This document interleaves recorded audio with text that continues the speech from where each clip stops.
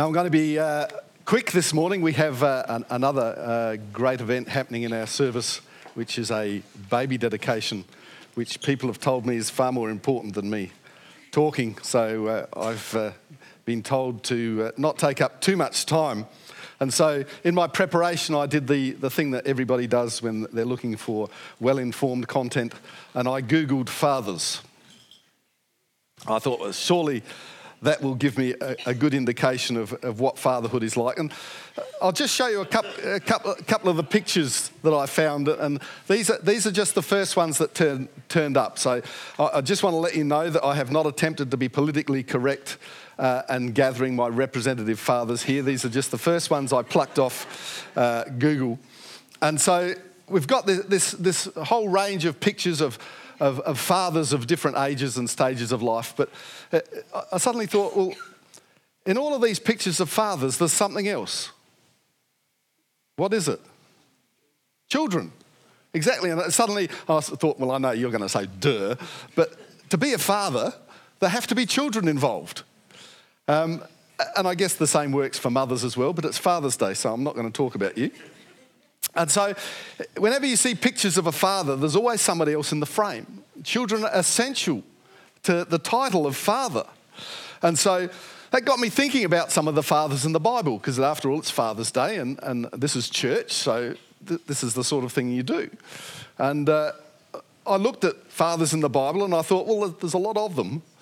And it got me thinking, we've had enough of that, good. What's the first mention of children in the Bible?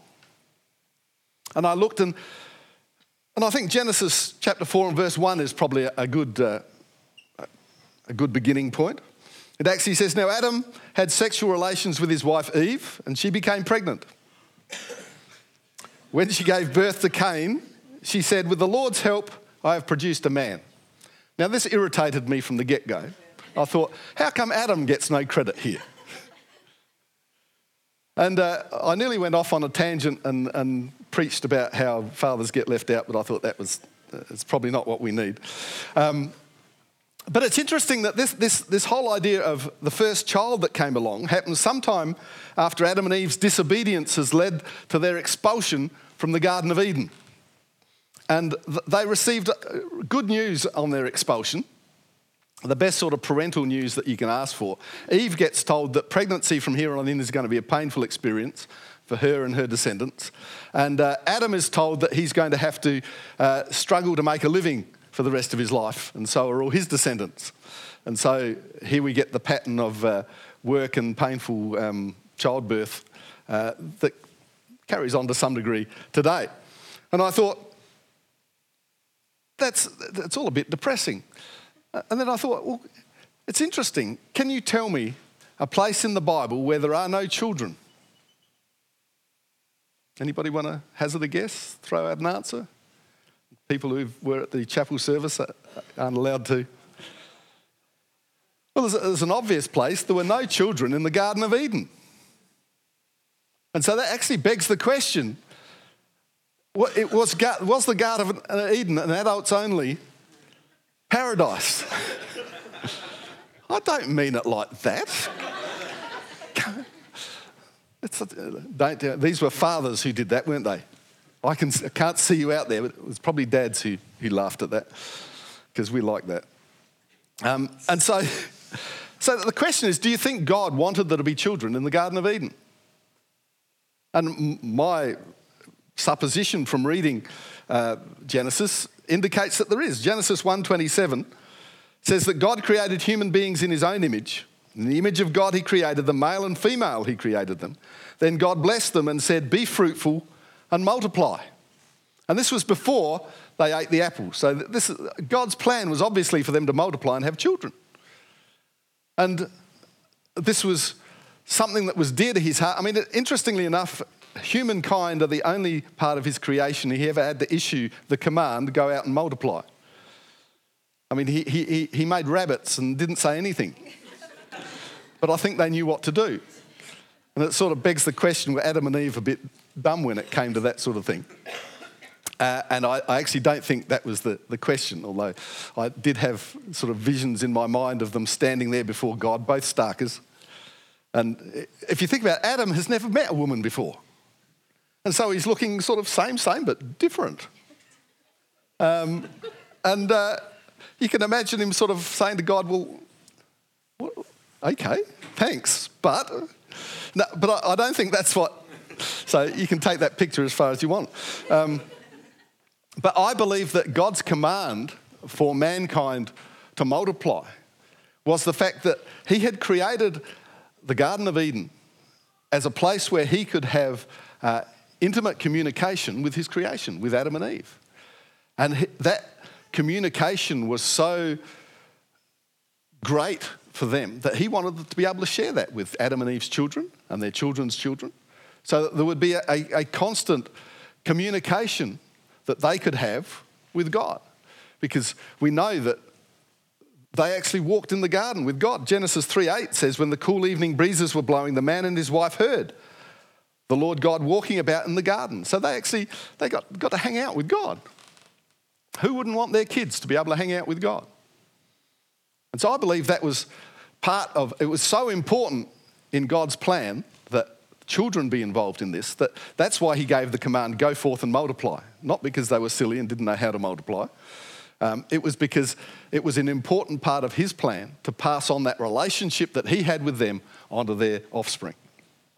And so this of course, to me, makes several things really clear. I mean, I don't know as a parent whether you've often, and it's usually in the very beginning, although sometimes around teenage years, the thought that children should have come with an instruction manual comes to mind. Has that ever happened to anybody?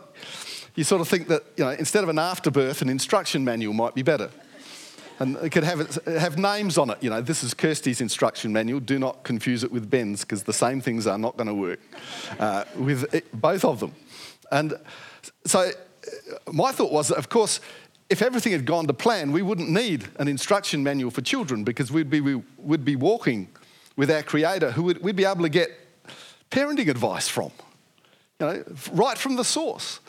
But because of the way things turned out, because of the mistakes that Adam and Eve made, it's been a long journey for us to actually discover who God is as a father and what his characteristics are and what his character is like, so that we as fathers can take on God's characteristics in our own fatherhood.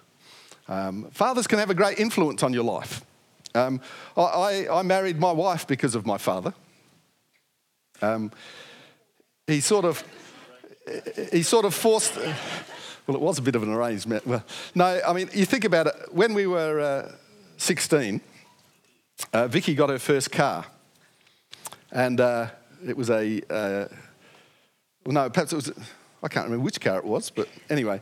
My father wanted to drive it. And when you've got a car, you like to be the first person to prang it. It wasn't the case with Vicky's car. There was a slight accident that happened while Dad was driving it, and because of that, I had to marry Vicky, because the shame was just too great to bear, and so that was it. I had to cover for his sin by. Yes, definitely an arranged marriage. But that was just a good excuse to tell a story that would embarrass my dad. He's going to tell me afterwards, though, that he doesn't remember any of that, because it was a fair while ago. But anyway, because of this idea that we struggle to know what we need in our lives to be good fathers, because we struggle to actually know and identify the characteristics of God that we need. And it's actually been great over the last month or so. We've been walking through the characteristics of God, who God is, what he's like, what his name means, what his main character traits are. And we can emulate that, but we've first of all really got to discover what that is. And we discovered, for instance, that he's into restoring and repairing relationships. As soon as mankind rebelled, as soon as Adam and Eve left the garden, God set into place a redemptive plan to get that relationship back. And so we know that that's important in our fatherhood, to maintain and to repair, if need be, and develop our relationships with our children. We discovered that he's patient, kind, loving, and forgiving. Sounds like hard work, doesn't it? But he's also prepared to discipline his children out of that love. And we discovered how different that is when you discipline children out of a love for them than if you discipline children out of an anger of the sins that they've committed. And that's something also that we need to take on board as fathers. We discovered that he's a father who gets happy and sad and even really, really mad at the antics of his children. But the fact that he never lets his emotions get up there so that it covers or takes away his love for us. It doesn't take away from his plans or his purposes for his children. And so as fathers, I think we can spend a lifetime trying to get the balance of these qualities right for our own children. For every situation we seem to get right, there's another one that we look back and think we probably stuffed that one up. Hopefully one doesn't outweigh the other too much. But I think as fathers, the legacy we can best leave is the one that reflects the best of us in our children. Notice that God didn't actually come as our saviour. He sent his son. That's significant. One of the hardest things, I believe, as a parent is to let go responsibility to your children. And sometimes it goes well, and sometimes there's a few mistakes along the way, and sometimes it actually hurts fathers more. As a great example, my father is actually a lot cleverer than he lets on. I know that he determined with me that he was never going to be so expert in anything that I would feel intimidated to try stuff.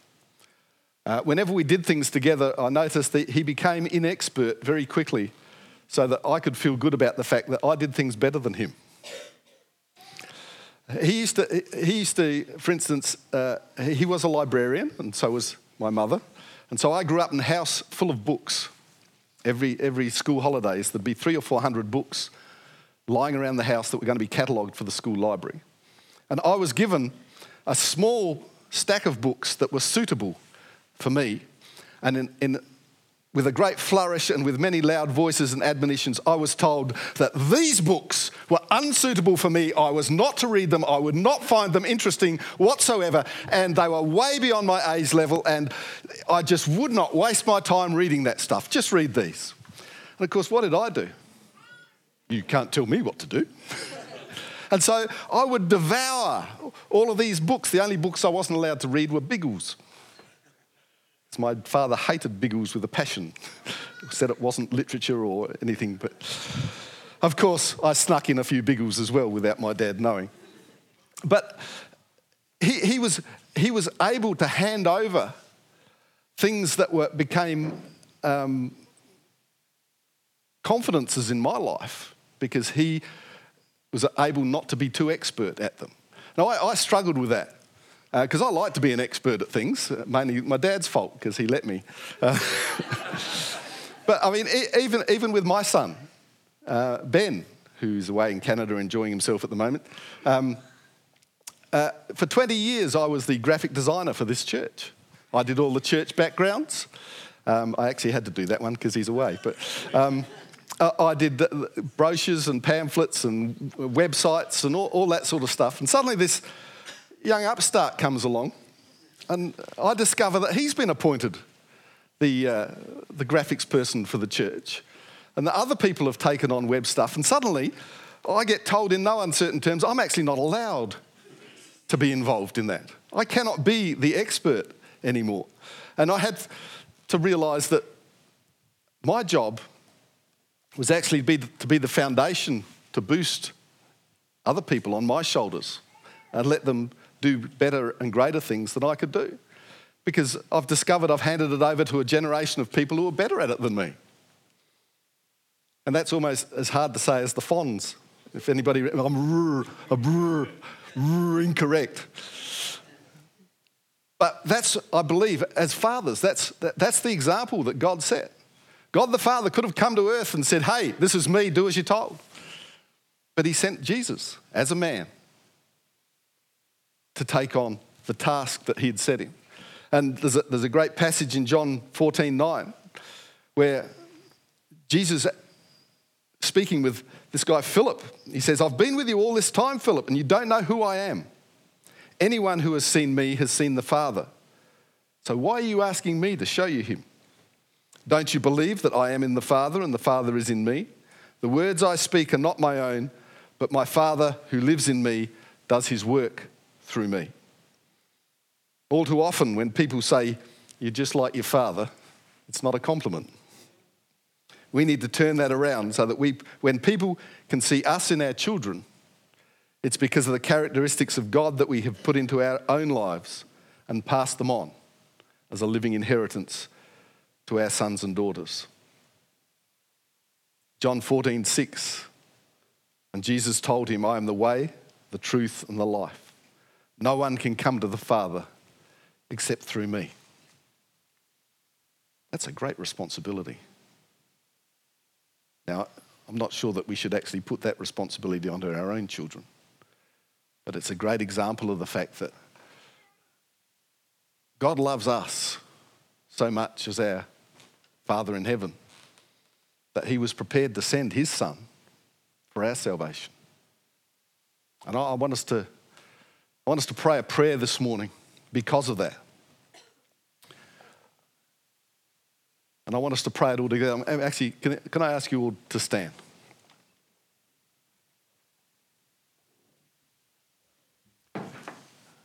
And because of our time restraints, I'm not going to ask anybody to come out the front right now. But if you're here this morning and you've never prayed a prayer which says that you accept the sacrifice that Jesus made as the Son of God for your life, to be able to call yourself a Christian, a follower of Jesus, then I want to give you that opportunity to start on that path this morning. God has a family which is open by invitation. God invites us to be a part of that family. But until we actually accept that invitation, he doesn't take us on board. And this isn't just a mental assent thing. I mean, who knows that being part of a family has its rough times? The family of God is exactly the same. It's not a question of saying, well, I want to accept Jesus Christ as my Lord and Saviour because my life's going to go on really well because I do that. No. It's an invitation to become part of a family, warts and all. There are going to be good times and bad times. It's not accepting Jesus isn't a shoo-in into heaven with the rest of your life turning out with flashing lights and easy street. It's actually a challenge to take on the faith that God has our future in his hands and we're willing to place our faith and trust in him. So if you've never done that, this morning as we pray this prayer, I want you to mean what you say, to actually take on board that, to take a step to moving in the direction of following Jesus Christ. If you've done it before, you're here and you said, well, I've done that, but I know that my life isn't a life that's part of a family. I've rejected or forgotten or lost that connection. God never says no. If you want to come back, he'll always accept that repentance. And so I want us to pray a prayer all together, just quickly, to enable people to accept that love of a family, that they can be part of the family of God, a follower of our Lord Jesus Christ. Will you all pray with that prayer with me together? After me. Dear Lord Jesus, from this moment on, I turn away from my old life and take on a new one, following you as my Lord and as my Saviour. I thank you for saving me. I am now a follower of Jesus. I repent of my sin and I believe that I am forgiven. In Jesus' name, amen. And before I finish, I just want us to pray for fathers. If you're brave enough to admit you're a father, can I get you to raise your hand? And if you're not a father and you're around those people, if you just perhaps put a hand gently on their shoulder And I just want to pray a prayer over them that we can all join in. Mighty God, I thank you for fathers today. I thank you that you have blessed them with a unique gift, that gift of fatherhood that we are called to explore and to use as part of our life. And I thank you that as our children grow up, as our families expand, as our families grow, that gift, that vision, that purpose that you've put inside of us as fathers flows out of us into the lives of our children, into the lives of our families, and that they are blessed because we are full of your spirit and your blessing that we're passing on to future generations as we emulate our Father in heaven. In Jesus' name, amen.